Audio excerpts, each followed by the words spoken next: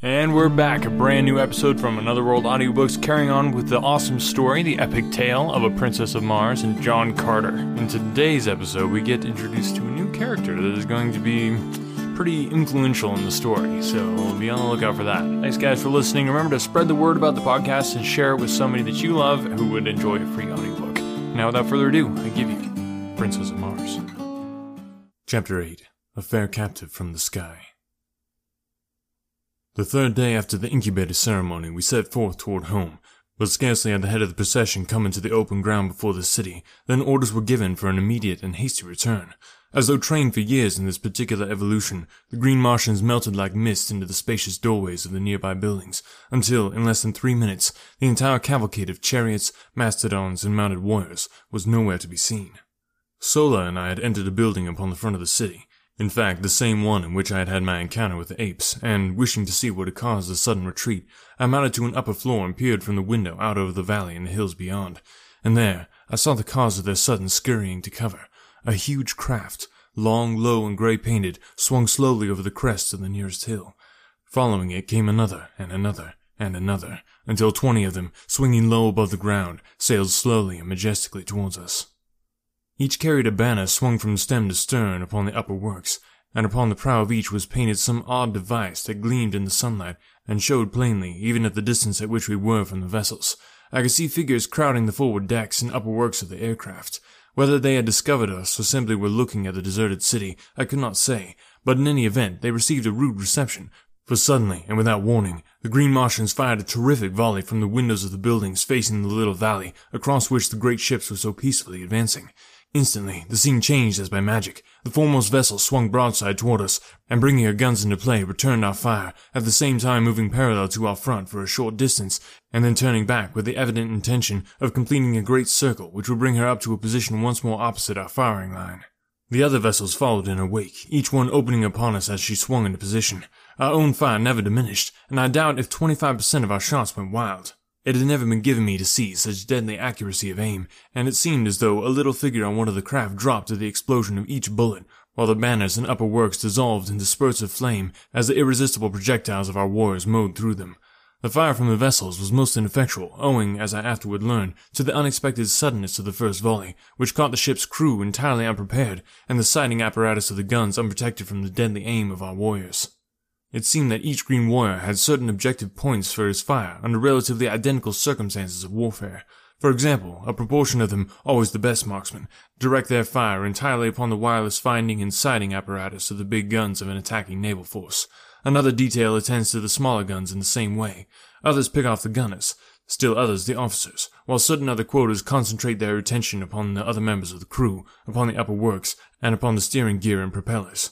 20 minutes after the first volley, the great fleet swung trailing off in the direction from which it had first appeared. Several of the craft were limping perceptibly, and seemed but barely under the control of their depleted crews. Their fire had ceased entirely, and all their energies seemed focused upon escape.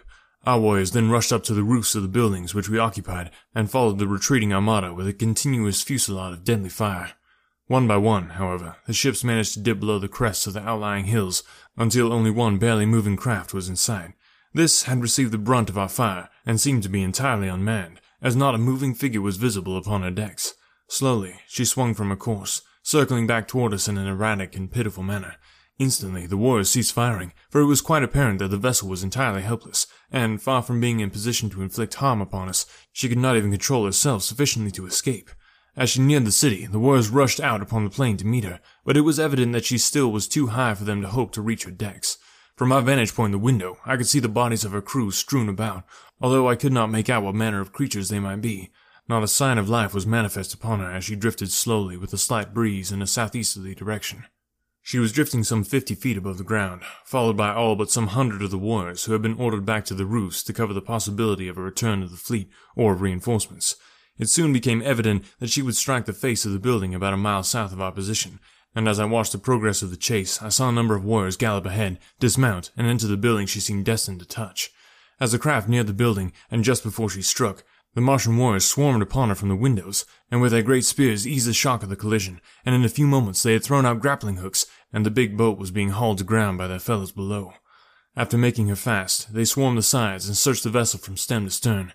I could see them examining the dead sailors, evidently for signs of life, and presently a party of them appeared from below, dragging a little figure among them. The creature was considerably less than half as tall as the Green Martian warriors, and from the balcony I could see that it walked erect upon 2 legs, and surmised that it was some new and strange Martian monstrosity with which I had not yet become acquainted. They removed their prisoner to the ground, and then commenced a systematic rifling of the vessel. Their operation required several hours, during which a number of the chariots were relinquished to transport the loot, which consisted in arms, ammunition, silks, furs, jewels, strangely carved stone vessels, and a quantity of solid foods and liquids, including many casks of water, the first I had seen since my advent upon Mars. After the last load had been removed, the warriors made lines fast to the craft, and towed her far out into the valley in a southwesterly direction. A few of them boarded her, and were busily engaged in what appeared, from my distant position, as the emptying of the contents of various carboys upon the dead bodies of the sailors, and over the decks and works of the vessel. This operation concluded, they hastily clambered over her sides, sliding down the guy ropes to the ground. The last warrior to leave the deck turned and threw something back upon the vessel, waiting an instant to note the outcome of his act. As a faint spurt of flame rose from the point where the missile struck, he swung over the side and was quickly upon the ground. Scarcely had he alighted than the guy ropes were simultaneously released, and the great ship, lightened by the removal of the loot, soared majestically into the air, her decks and upper works a mass of roaring flames. Slowly she drifted to the southeast, rising higher and higher as the flames ate away her wooden parts and diminished the weight upon her. Ascending to the roof of the building, I watched her for hours, until finally she was lost in the dim vistas of the distance. The sight was awe-inspiring in the extreme, as one contemplated this mighty floating funeral pyre, drifting unguided and unmanned through the lonely wastes of the Martian heavens. A derelict of death and destruction, typifying the life story of these strange and ferocious creatures, into whose unfriendly hands fate had carried me. Much depressed, and to me unaccountably so, I slowly descended to the street. The scene I had witnessed seemed to mark the defeat and annihilation of the forces of a kindred people, rather than the routing of our green warriors of a horde of similar, though unfriendly creatures. I could not fathom the seeming hallucination, nor could I free myself from it, but somewhere, in the innermost recesses of my soul, I felt a strange yearning toward these unknown foemen, and a mighty hope surged through me that the fleet would return and demand a reckoning from the green warriors who had so ruthlessly and wantonly attacked it. Close at my heel, in his now accustomed place, followed Woola, the hound, and as I emerged upon the street, Sola rushed up to me as though I had been the object of some search on her part. The cavalcade was returning to the plaza, the homeward march having been given up for that day, nor, in fact, was it recommenced for more than a week, owing to the fear of a return attack by the aircraft. Lorcas Tomel was too astute an old warrior to be caught upon the open plains with a caravan of chariots and children, and so we remained at the deserted city until the danger seemed past. As Sola and I entered the plaza, a sight met my eyes which filled my whole being with a great surge of mingled hope, fear, exultation, and depression, and yet most dominant was a subtle sense of relief and happiness, for just as we neared the throng of Martians, I caught a glimpse of the prisoner from the battlecraft, who had been roughly dragged into a nearby building by a couple of green Martian females. And the sight which met my eyes was that of a slender, girlish figure, similar in every detail to the earthly women of my past life.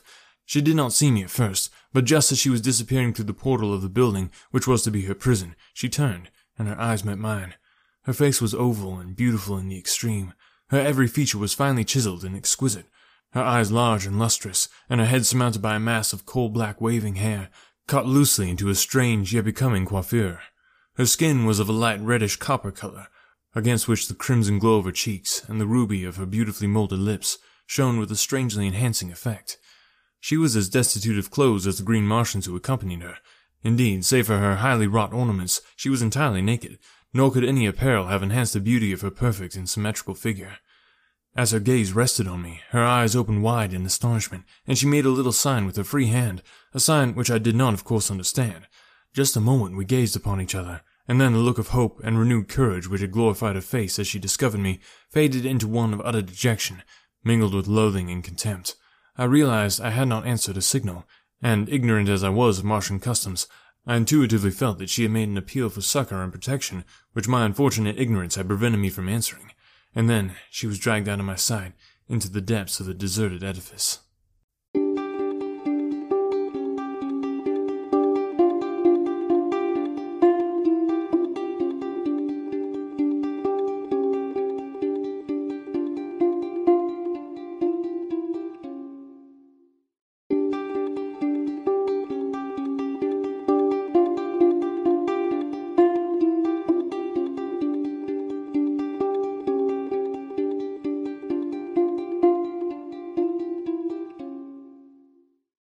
Chapter 9. I Learn the Language. As I came back to myself, I glanced at Sola, who had witnessed this encounter, and I was surprised to note a strange expression upon a usually expressionless countenance. What her thoughts were I did not know, for as yet I had learned but little of the Martian tongue, enough only to suffice for my daily needs. As I reached the doorway of our building, a strange surprise awaited me. A warrior approached bearing the arms, ornaments, and full accoutrements of his kind. These he presented to me with a few unintelligible words, and a bearing at once respectful and menacing. Later Sola, with the aid of several of the other women, remodeled the trappings to fit my lesser proportions, and after they completed the work, I went about garbed in all the panoply of war. From then on, Sola instructed me in the mysteries of the various weapons, and with the Martian young, I spent several hours each day practicing upon the plaza. I was not yet proficient with all the weapons, but my great familiarity with similar earthly weapons made me an unusually apt pupil, and I progressed in a very satisfactory manner. The training of myself and the young Martians was conducted solely by the women, who not only attend to the education of the young in the arts of individual defense and offense, but are also the artisans who produce every manufactured article wrought by the Green Martians. They make the powder, the cartridges, the firearms. In fact, everything of value is produced by the females. In time of actual warfare, they form a part of the reserves, and when the necessity arises, fight with even greater intelligence and ferocity than the men. The men are trained in the higher branches of the art of war, in strategy and the maneuvering of large body of troops. They make the laws as they are needed, a new law for each emergency. They are unfettered by precedent in the administration of justice. Customs have been handed down by ages of repetition, but the punishment for ignoring a custom is a matter of individual treatment by a jury of the culprit's peers, and I may say that justice seldom misses fire, but seems rather to rule in inverse ratio to the ascendancy of law. In one respect at least, the Martians are a happy people. They have no lawyers. I did not see the prisoner again for several days subsequent to our first encounter, and then only to catch a fleeting glimpse of her as she was being conducted to the great audience chamber, where I had had my first meeting with Lorcas Tomel. I could not but note the unnecessary harshness and brutality with which the gods treated her, so different from the almost maternal kindness which Sola manifested toward me, and the respectful attitude of the few Green Martians who took the trouble to notice me at all. I had observed on the 2 occasions when I had seen her that the prisoner exchanged words with the guards, and this convinced me that they spoke, or at least could make themselves understood, by a common language. With this added incentive, I nearly drove Sola distracted by my importunities to hasten on my education, and within a few more days I had mastered the Martian tongue sufficiently well to enable me to carry on a passable conversation, and to fully understand practically all that I heard. At this time, our sleeping quarters were occupied by 3 or 4 females, and a couple of the recently hatched young, besides Sola and her youthful ward, myself, and Woola the hound. After they had retired for the night, it was customary for the adults to carry on a desultory conversation for a short time before lapsing into sleep, and now that I could understand their language, I was always a keen listener, although I never proffered any remarks myself. On the night following the prisoner's visit to the audience chamber, the conversation finally fell upon this subject, and I was all ears on the instant.